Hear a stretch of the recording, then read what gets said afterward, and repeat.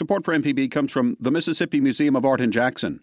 What Became of Dr. Smith by artist Noah Satterstrom is on view now through September 22, 2024.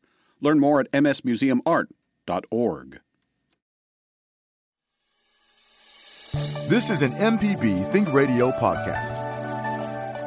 Hey, thanks for tuning into the Arts Hour. I'm Larry Morrissey with the Mississippi Arts Commission, and this is the Arts Commission's weekly turn at the microphone here at Mississippi Public Broadcasting. The Arts Hour is a co-production of the Mississippi Public Broadcasting and the Arts Commission. Kevin Farrell, our fearless producer and leader here, the silent hand behind the boards with us today. So each week we come to you with a different in-depth discussion with a different creative Mississippian. We talk to artists, musicians, craftspeople, people who help promote the arts in their community. We have a very special guest today, Michael Ford. He's got a brand new book out called North Mississippi Home Place. It's a collection of photographs and essays about his time documenting rural folk culture of North Mississippi back in the early 1970s. Michael, thanks so much for joining us. Oh, pleasure. It's good to be back. Well, you've got a great new book. It comes out of a lot of work that you did here in the early 1970s in Mississippi. But you're not a native. You came from up north. And I was hoping you'd just talk a little bit about how did you get here originally to do this work? Oh, by accident. Yeah. I had been living in Rochester, New York, and decided I needed to get a master's degree because I wanted to teach, which didn't happen, but that's okay. And I'd gone to Boston University. At the same time, my wife's folks, who had been at University of Rochester, Dr. Fox, got a job as chairman of the mechanical engineering department at Ole Miss. And in Christmas 1971, Janice told me, we're going to Mississippi for Christmas. And I said, we're driving in a red Volkswagen bus with New York plates and a peace sign to Mississippi? I wasn't all that sure about it. Matter of fact, I was not sure at all, really. Very strongly not sure. And came down, and my engine had blown up. And a friend of Dr. Fox's was helping me at night rebuild the engine. During the day, I was sitting around with absolutely nothing to do, bored out of my mind. It was before the advent of cable television, of course. And a friend of mine said, well, do you want to go for a ride out in the country? And I said, absolutely, just to get out of the house. And it was first frost, which I found out later on. I had witnessed it, but I found out first frost is hog killing time. And as we drove out north of Sardis along 310, people were dragging these huge cast iron kettles out and putting the single trees up in the trees to gut the hogs. And I didn't have a camera. I'd gone to RIT and I'd studied history and aesthetics of photography under Beaumont Newhall, which is kind of like getting drawing 101 taught by Picasso. And he had taken out all the FSA photographers, Eudora Welty, Gordon Parks, Dorothea Lange, Russell Lee, all those people. And suddenly in front of me, live and in color, was the FSA. I felt like I had dropped back to the 1930s, 1920s, maybe even the 1880s. I had never seen anything like this. I had no idea that could exist in America of 1972. And part of me said if I didn't do something about it, I'd regret it forever. So in the space of just a couple of days, I decided to move on a, shall we say, an inspired whim. And with the second time in 3 months, we moved from Rochester to Boston, Boston to Mississippi.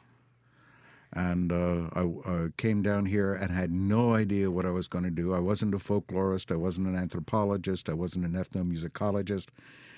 Matter of fact, it took about 20 years to find out that after I had been an apprentice to Mr. Hall, that I was a participant observer in a material folk process. Oh, congratulations. Oh, that's okay. I didn't know it was happening at the time. And, sometimes, whatever you'd like to call it, fate, God, kismet, whatever, predestination, I don't know what to call it, but sometimes you're sent to a place you need to be in spite of yourself.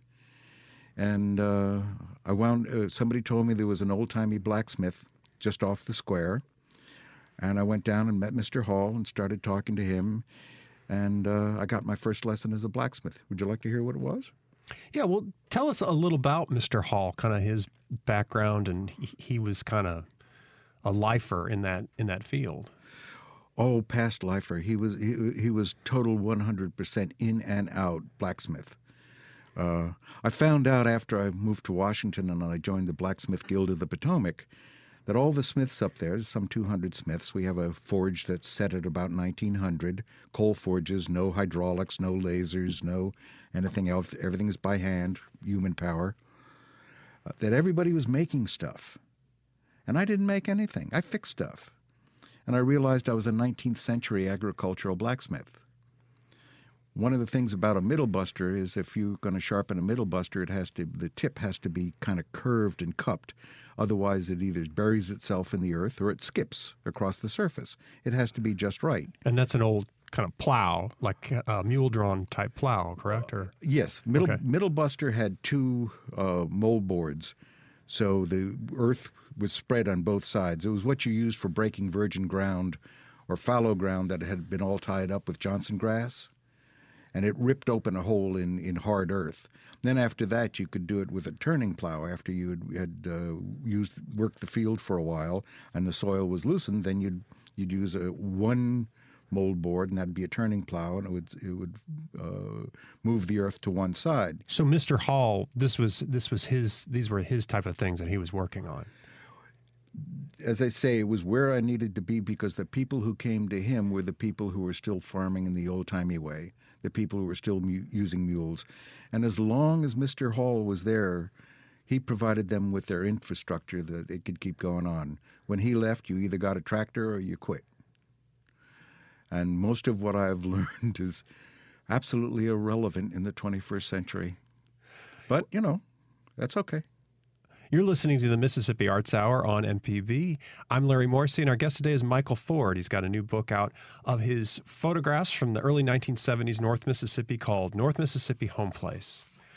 So when you you were an absolute beginner when you walked into his shop, I guess? My first lesson was we were talking, and at some point he said, young fella, would you mind picking up that piece of metal for me? And as I reached down for it, he said, you might want to spit on it, see if it's hot. And that was my first lesson. And then after that, he said, would you mind holding this piece of metal on the anvil while I give it a lick? And at that time, being kind of Yankee-ish, I would have said something like, yeah, sure, not a problem. Where 6 months later, I'd say, yes, sir, be glad to. And he taught me how to sit on my heels. He taught me how to talk to folks. And I learned, I know all about mule tack because to repair the stuff, you have to know how it works in order to fix it. So my blacksmithing is full of all sorts of, as I say, totally useless information in the 21st century. So was this a full-time thing, or were you doing other work at the time? Yeah. I wound up digging ditches. I did concrete form work on the old Benbow Inn in Oxford, which has been since torn down, which shows you how long your monuments stand. Painted houses. Used to get hired, since I was, in theory, a filmmaker, I used to carry these films around, these kid films around to all the local cinemas in Byhalia or Potts Camp or someplace like that, and go to the local cinema and deliver it to the guy and sell tickets. And these people would rent out the theater to show their films. So it was an ancient form of Netflix. or Redbox. You're like kind of bringing the DVD to them.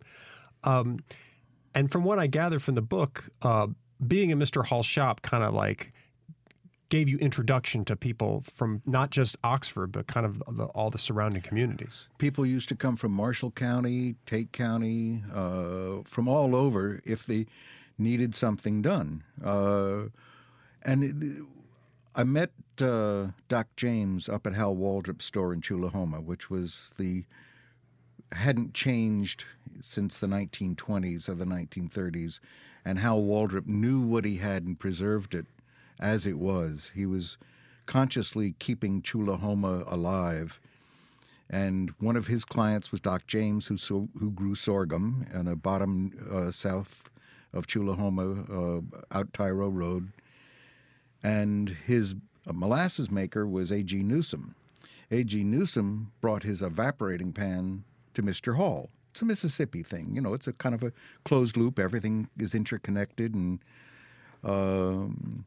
Mr. Hall and I patched it. We'd fill up the pan with water and would find the drips. I'd stick a straw up through it. Mr. Hall would get his soldering iron, big copper soldering irons with no wires attached to them, heat them up in the forge, and then he'd put the lead solder onto the evaporating pan. And when A.G. came back to pick up his pan, I said, so what are you going to be doing with this? He said, well, I'm going to be making molasses for Doc James. I said, I know Doc James. And I asked him if I could come up and film it. And they think the reason he did it wasn't because I was some sort of filmmaker or whatever. It was because I was Mr. Hall's apprentice. And if I was Mr. Hall's apprentice, I had to be okay. And so he allowed me to come up and film them making molasses. And, you know, you don't know at the time, but evidently a lot of the stuff that I got turned out to be rather unique. David, for instance, I filmed Napoleon Strickland playing a guitar. Dave Evans, the blues author authority up in Memphis, when I showed him the footage, told me he didn't know that Napoleon ever played guitar. He was known for his fife and his harmonica. And it turns out that evidently I shot the only sync sound footage of Napoleon playing a guitar. Mm. And, of course, the folks at the American Folklife Center of the Library of Congress are quite enamored of it. Like I say, I wasn't an ethnomusicologist. I wasn't a folklorist. And it wasn't until the library and the Folklife Center got a hold of this stuff that they started telling me what I had, which is, you know, interesting. And your approach, so there was a lot of people kind of documenting in the area. You mentioned David Evans, and, of course, William Ferris was kind of in the region as well around the same times. But, I mean, another one that comes to mind is when we're introduced to Other Turner, it's Other Turner the farmer. I mean, later we see him as, you know, the fife master and with his band at Gravel Springs, but the focus that you put on him is as a farmer, and you show him with his mule team and him working the field. Yeah, so that's a unique perspective as well for Other Turner, who's primarily seen as a musician in history, kind of. Well, they've taken my collection and put it into the special collection of the Library of Congress. I'm wedged between Pete Seeger, Alan Lomax, and Jonathan Cohen. And evidently the reason why is the ethnomusicologists, the Bill Ferrises and so on, and certainly the Lomaxes, focused on performance and the performers. And I shot and filmed that as well, but I also shot their families and their kids and their homes and their animals and their fields, and it's in color. So it fills in a lot of cracks that other people hadn't, because they were looking for music and performance and virtuosity and things like that, not necessarily the context that they were found in. So evidently it's, it's not no planning on my part, mind you, but it's just the way it shook out. Just your interests and, what you were focused on, yeah. Well, I approached it as a photographer, documentary filmmaker, not as some branch of anthropology or cultural discovery. This is an MPB Think Radio podcast. We're back on the Arts Hour. I'm Larry Morrissey, and our guest today is Michael Ford, and we're talking about his new book, North Mississippi Home Place. Well, Michael, so the book is a lot of images that you took in North Mississippi, but you mentioned in the book that these weren't, you didn't take these images they were just part of your process. This was not the final thing. They were more, so talk a little bit about kind of their origin and why you were taking these images in addition to your film. Well, in this day and age, when you're working in video, you can go to some place and shoot 400 hours of footage or something like that, which we do sometimes if we go off to Africa. And it's all on SD cards, which cost you $12 a pop.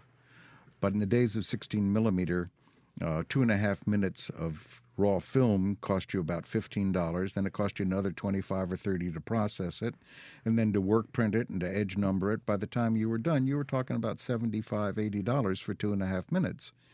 So you couldn't roll like you can now. And so I did all my research and all my bridging with still photographs. And I used Ektachrome, which was the same emulsion that I would be shooting with the film, so that I had exposure tests and light tests and color balance tests and things like that in the still photograph. But once the film was made, the stills got kind of packed away and pretty much sat for 40 years in various closets of various homes that I lived in. And my daughter Deirdre kept saying to me, "Dad, someday you're going to croak and all the provenance is going to be gone. You need to do something with this stuff." And around 2009, there was a convergence of technology where somebody like me could do high-resolution scans and then use something like Lightroom to catalog, tweak, and organize material, especially when you're talking thousands of images. Had you looked at the photos at all in the intervening years, or was it kind of like a first time going back to it? I had looked at some of them. Periodically, I'd look at Mr. Hall or something like that. But what do you do with a slide? You can project it, and you could get some sort of Cibachrome print or something like that, or maybe you could try to make an internegative. But the quality just wasn't there. And when you could digitize something high resolution, then you had something you could work with. And of course, once you got into the digital world, you could print it, you could email it, you could post it on a website, you could do a whole lot more with it. But as a slide, there's not much you can do. So at the time, back in the day, you would kind of, like, for example, the molasses making. So you would kind of go out ahead for the first time and just shoot still images? Well, with molasses, that was a one-time thing. So Right. that was a jump in and do it. Okay. With the general store, with Mr. Hall, with a lot of the musicians, I could go in and do my research. And then later on, the photographs became a bridge to the people. They might not understand why in the world I'd want to do a documentary, but they could look at the photographs and realize that it was okay. And I think I built a lot of relationships on the strength of the photographs, not who I was or what I was trying to do. At that time period? Yeah. Like you had prints made of your Well, of your reference stuff? I'd drag a projector around with me. Oh, okay. You know, or one of the little hand viewers. Okay. You have a couple of batteries in them. And, Yeah. just even if you just had a little hand viewer and people could see the pictures of their kids, that was enough. And periodically we'd do a slideshow up at Mr. Waldrop's store or something like that. You mentioned in the book, you talk about the quality of the light in North Mississippi, Oh, yeah. how distinctive it Oh, was. indeed. Still. You've familiar with Dutch light, the Vermeers and all of those folks. The way they handle light, and of course the light, the North Sea light of Holland is well known. And of course you've heard in filmmaking golden hour and that sort of thing. It's kind of like the near sunset, or what's the sunrise and sunset. Yeah. Mm-hmm. Basically, what happens is, since the sun is coming oblique, the color temperature of the light lowers, and it gets warmer and more golden and more reddish, usually more saturated as well. And it's the perfect time to do lots of different stuff. And there's also a winter light in North Mississippi that I named the Pearl Hour, that has a sort of a gray, white, luminescent quality that I tried to capture. I think I got it a couple of times in the photographs. It's real hard to catch. It's trying to like catch the green flash at sea, you know? This is at sunset as well, or? Pearl Hour seemed to be a little bit before sunset when it just started, and as I say, in winter. had a sort of a purplish hue to it as well. You mentioned earlier, you were talking about Waldrop Store in Chulahoma. Now, Chulahoma is now probably best known as the place for the site of Junior Kimbrough's juke joint that was famous probably 20 years after you were there. But at your time, you had a different experience there at Chulahoma. Yes. One of the first things I did, since I didn't know what I was doing, we got a hold of a bunch of tope sheets and started just driving around throughout North Mississippi. Topographic maps, is that Yes. what you're saying? Okay, yeah. Just going down every dirt road pretty much and looking, taking notes, taking photographs. And slowly but surely we began to center in on people and places that seemed to be exceptionally receptive. Hal Waldrop ran the store in Chulahoma, and the first time we stopped, we usually would stop for a cold drink or maybe get some gas, say hello to people. And Hal Waldrop engaged us immediately, and after 15 minutes, it was beginning to feel quite homey. And I think he was also maybe hungry for a little certain kind of conversation, and it just turned out to be a good relationship, both with Hal and with the town and the people. We started hanging out, and we got to know everybody in the neighborhood, got to know their names, got to know their kids. They got to know us, and it just got opener and opener and opener, and we went deeper and deeper into people's lives and what they did and how they did it. What kind of things did he kind of teach you about the community? Well, he taught me about the community, of course, but he taught me about himself as part of the community. The store had been there since, I guess, the 1920s. He had come during the Depression, when he told me that during the Depression, nobody in the area had noticed the Depression because they'd already been pounded flat so much that it didn't make any difference. He used to take me riding at sunset and dusk out along the ridges that are up in North Mississippi. I'd be on an old mare, which is the only thing I would put my body on, and the stars would be a bowl above us, and the bird song would be echoing from ridge to ridge. It was an amazing, beautiful place to be, and we'd talk, and he told me that he believed it was that time in Mississippi, and he would say, well, I believe I need to rethink everything I think I know. And there was because he saw the times changing and kind of things. There was a phrase people used back then that, in these book readings that I've been doing, I asked people if they remember it. A lot of the older folks do. None of the younger people have ever heard it. People were saying back in 71, well, it ain't a white thing or a black thing, it's a green thing. Meant that the real issue was money and progress.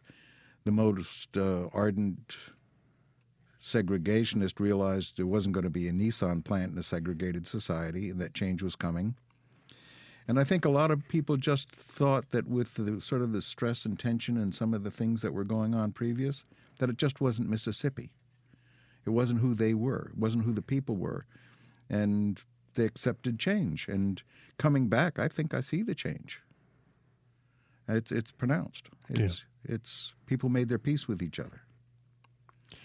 You're listening to the Arts Hour on MPB. I'm Larry Morrissey, and our guest today is Michael Ford, and we're talking about his new book, North Mississippi Home Place. So in terms of working on this film, back in that time period, just talk a little bit, was this kind of fits and starts, like you would get some money and do something, or how did that work? Lots of fits and a few starts. When I got money, like I say, I painted houses, get a few bucks, and get some work print.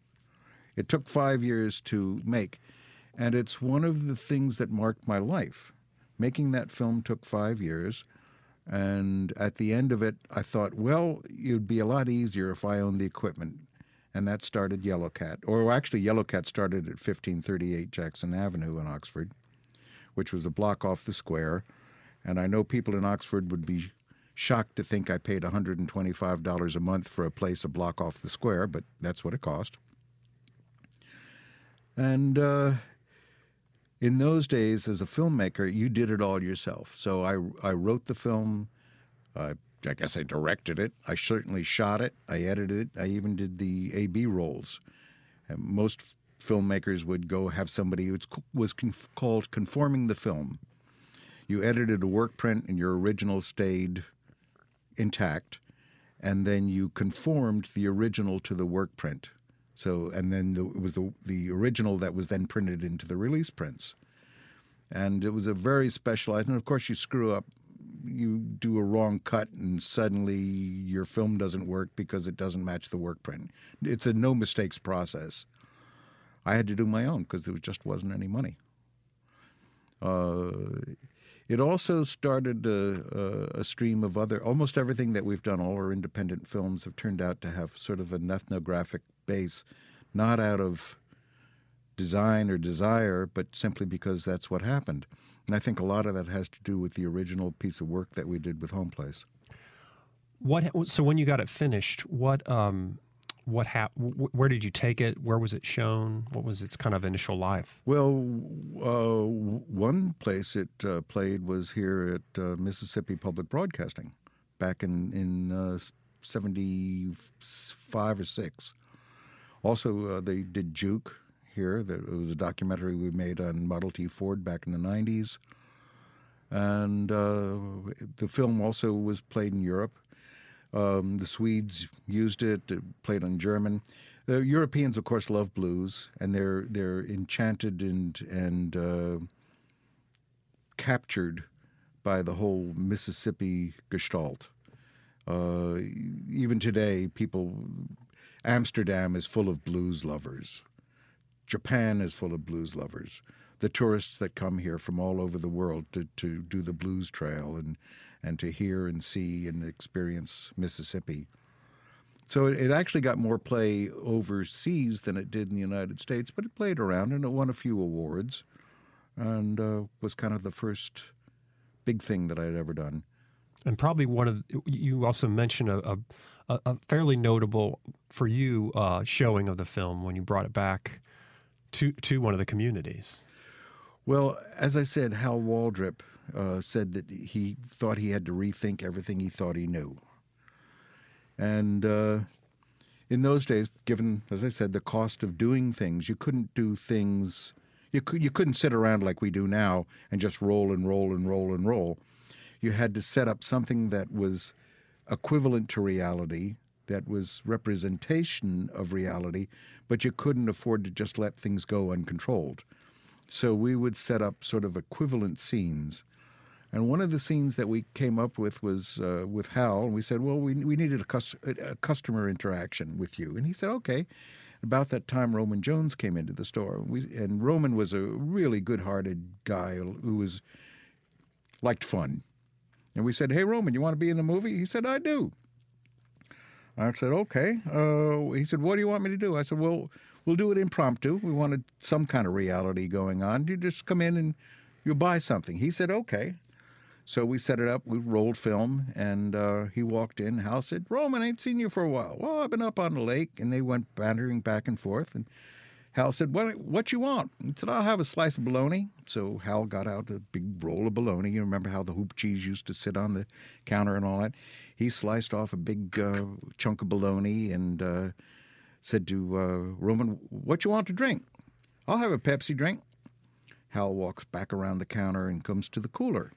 Now, in those days, there weren't any radio mics or something, so we had these beat-up old shotgun mics pointed in the general direction, and you hoped you got some halfway decent sound. And as Hal was walking away from the camera with his back, he said something that was kind of garbled, and, when I was editing it, I figured, okay, I'll just cut this out because it's almost just noise. Cut the film, and then about 2 years later, when I got from my first answer print, we were down for Christmas again, and I grabbed a projector and a sheet and my first answer print, which I shouldn't have projected, but I was going to. I took it back up to the store to show folks. And we put the sheet down the middle of the store. Half the people were watching the thing backwards, and but nobody cared. And the film rolled, and we began to see the kudzu, and of course all the roads were unpaved in those days, and there was a little bit of lots of chatter going on, and people, talking about stuff and making comments. And as we got closer and closer to Chulahoma, the volume and the excitement kind of came up. The store hit, and it kind of raised up a couple of little levels. The scene with Hal and Roman came by.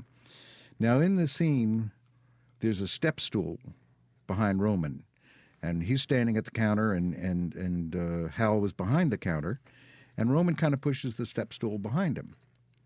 Well, after Hal comes around, puts the Pepsi down on the counter, and Roman pulls the step stool up and sits down. That's when the place went nuts.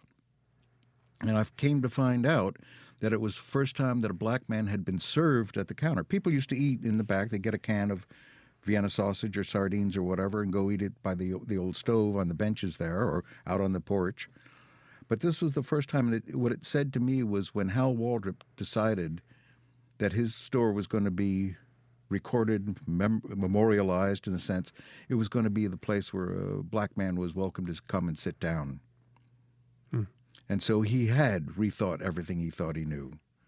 Mr. Hall used to tell me, Michael, everybody's come to realize they just got to love one another. That's the only thing we got to do is just love one another and not worry about the rest of it.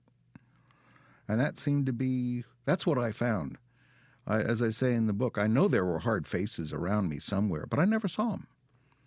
Maybe because they turned from us when they saw the camera and saw the Yankees and all the Yankee me and all the rest of that. But the people who smiled at us and said, "What you boys doing? What you up to? Oh, you ought to go speak." My guides were the people I was working with, the people I met, who told me where to go and who to talk to, and that I ought to see this or I ought to find out that. Or I couldn't have done the film without the absolute cooperation and involvement of the people who were in it. This is an MPB Think Radio podcast.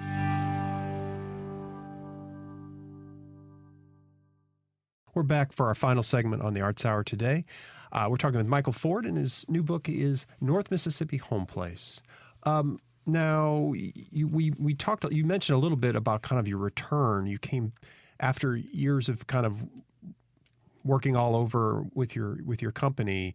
You came back to Mississippi in the early 2013 or so and kind of revisited some of these places. And then that's included in the book as well. What prompted that was as I say, my daughter talked me into organizing the stuff and digitizing it, and then it wound up with the Library of Congress. And at one point I was doing transcripts of Mr. Hall. He told me one time, Michael, it ain't what's in a man that defines him, it's what he lets out. And I got soppy, and I thought, well, 21st century, I'll Google his name. Perhaps I can find an obituary or something like that. And what I came up with was an Oxford Eagle article from 1995 about a blacksmith who's still there, Andy Waller, he's out towards College Hill, who had been Mr. Hall's apprentice. I didn't know Andy existed. I knew Bill Lester, as he's known around. That's another story. But I knew Billy, and I didn't know Andy. I didn't even know he existed. And the article said that Andy had Mr. Hall's anvil.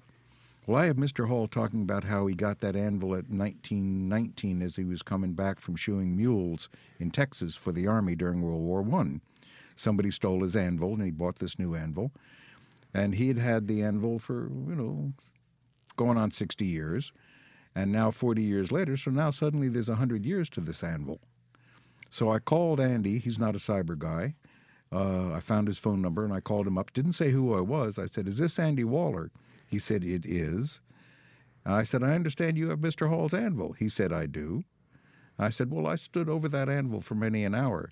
He said, you must be Michael. I have tools from Mr. Hall for you. Oh, wow. He had held those tools for 40 years. So, of course. he inherited or bought out Mr. Hall's shop, shop? Okay. Mm-hmm. So, of course, I had to go back. And if I was going back, I brought a crew with me. So Albert and Lou and I came back and did a piece you can see on the Vimeo, The Blacksmith of Oxford, piece with Mr. Hall and us three old fuddy-duddies talking about working for him and what he had done for us. He shaped all three of us for the rest of our lives. He was so wise and gentle. Turned out he had this way of teaching.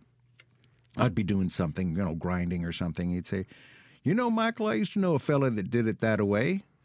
And it took me a couple of months to realize that the proper response was, and what happened to him, Mr. Hall? Well, he put his eye out. How should I be doing this, Mr. Hall? Never stop that, but it just always indirect, huh? Yeah, just gentle, gentle. He's not going to, as a, probably a Yankee Smith would have said, hey, nitwit, what are you doing? But not Mr. Hall. That was not in Mr. Hall's makeup. I never saw him stumped.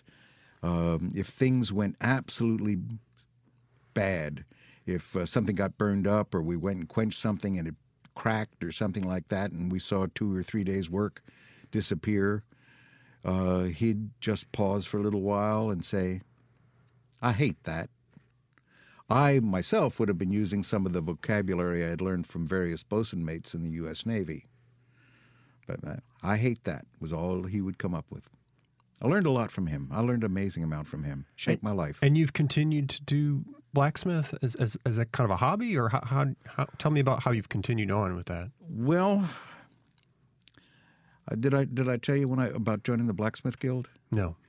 Well, I joined the Blacksmith Guild of the Potomac. It's got about we have our forge in a nature center. It's set at about 1900, which is kind of equivalent to Mr. Hall's. We had electricity, which Mr. Hall had. But we don't have any hydraulics or lasers or power stuff like Mr. Hall's. And when I got there, I realized all these guys are making stuff. And they're doing, some of the people are making, we have a Ukrainian guy who's making museum quality 8th century Eastern European weaponry. We have people who are making Damascus steel, making tools, doing fine art sculpture, mobiles, all sorts of things. I realized I was a 19th century agricultural blacksmith. Mr. Hall, that's what Mr. Hall was, and so that's what I was. So did you then, how did you proceed then on your own? Well, I'm a member of the guild, and I go out. There's not many plows to fix in Maryland, I would imagine, these days. No, but you know what? Part of the essence, in time, I've also become a silversmith and a coppersmith. I do raising and make copper vessels, and I do silver jewelry. I'm making some West African bracelets that are icebreakers when I go over there. And when I'm doing copper or silver, I'll need a certain stake, which is what you hammer on to make the shapes come out the way. And if you're doing a certain shape, you need a certain shape stake, which is made out of steel. Well, all the other coppersmiths and all the other silversmiths, when they need something, they kind of go around and see what they can do. I make one. And as a blacksmith, you're used to making your tools. Right now, for instance, I'm making a steel heron with a 44-inch wingspan. And I'm using a lot of repoussé and other techniques that are for coppersmiths or silversmiths. So it kind of, I'm more like a metalsmith now, but I'm still using hammers, and I'm still using fire, and I'm still using metal. Doing different things. I'm making mobiles now, and I make tools from working the other stuff. And we're taking a group of, we take jewelers and coppersmiths over to the blacksmith forge to teach them how to make chasing tools and teach them how to use steel. That's awesome. We're Great fun. We're talking with Michael Ford about his new book, North Mississippi Home Place. And so you're kind of on a return trip. You're going all throughout Mississippi this week, kind of talking about your book. Have you coming back too? Yeah. How was so have you had any interactions with some of the old home folks since you've been back this time, or?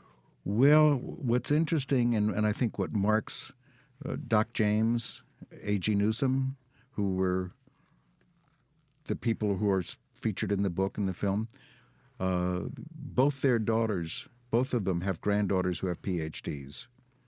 And A.G. Newsom's daughter came to the Library of Congress, and when she saw her grandfather up on the wall, she cried. And then I cried, and then we all cried. Hal Waldrop's granddaughter flew to Oxford from Texas to come see me. Just of all of the children and grandchildren of the people who were in the book found me. I didn't find them. But somebody say, hey, I saw your granddaddy in this film on blah, blah, blah. And the next thing you know, I'm getting an email from somebody saying, you filmed my granddaddy, or you filmed my dad, and so, yes, the connections have been renewed. Well, I was up in, you know how Square Books used to be Baylock's Drugs in Oxford? I've heard that it was a drugstore. I never saw it myself. Yeah, it was Baylock's Drugs. And when I was in Memphis, I was signing books, and man said his last name was Baylock. And I said, are you? He said, yes. He was the son of Baylock's Drug, and he had been to see, he knew Mr. Hall when he was a little boy. And it's amazing how many reconnections have occurred with people who knew Mr. Hall or knew any of the other people, Hal Waldrop, or knew the store. Or, yeah, there's still memories. There's still memories out there that are coming alive a little bit. That's great. Well, Michael, thank you so much for coming in today. We want to point everybody, of course, to your book, North Mississippi Home Place. There is, yes, you said the interstitials are on Vimeo, and is that under your company's name, Yellow Cat, or where would they search for that? You can get to go to Vimeo and type in North Mississippi Home Place, and you'll see the original documentary and some 7 or 8 pieces. We're still working on more pieces, which we can add, including piece on Mule Man Massey and mules, people in mules, and making molasses. And there's a piece with Compton Jones, who used to play the tub and whistle, which I thought was, it was a sort of a standalone piece. It didn't really connect to other parts of the film, like the store or Mr. Hall. But doing a nonlinear documentary can be a standalone piece. Well, Scott Beretta put it up on his Facebook page, and it's had 4,000 hits in about 2 days. Wow, that shows the power of those images, really, for sure. Yeah, well, it kind of makes you humble, and to see that it still has relevance all those years later. These things that sat in your storage for many years. Yeah. Contrary to what most people do, which has a half-life of 30 seconds after it's aired, this stuff, I think, has got some staying power. Well, thanks again for joining us. We really appreciate it, and I hope everybody goes out and checks your new book out and those documentaries. For those of you tuning in late and maybe you'd like to share the show with a friend or go back and listen to the whole show, you can go to the MPB website at mpbonline.org, and they post all our past shows as streaming files. You can also find the show as a podcast and use that MPB Online app on your phone to listen to it or anything else on MPB. Until next time here on the Arts Hour, we'll be seeing you around.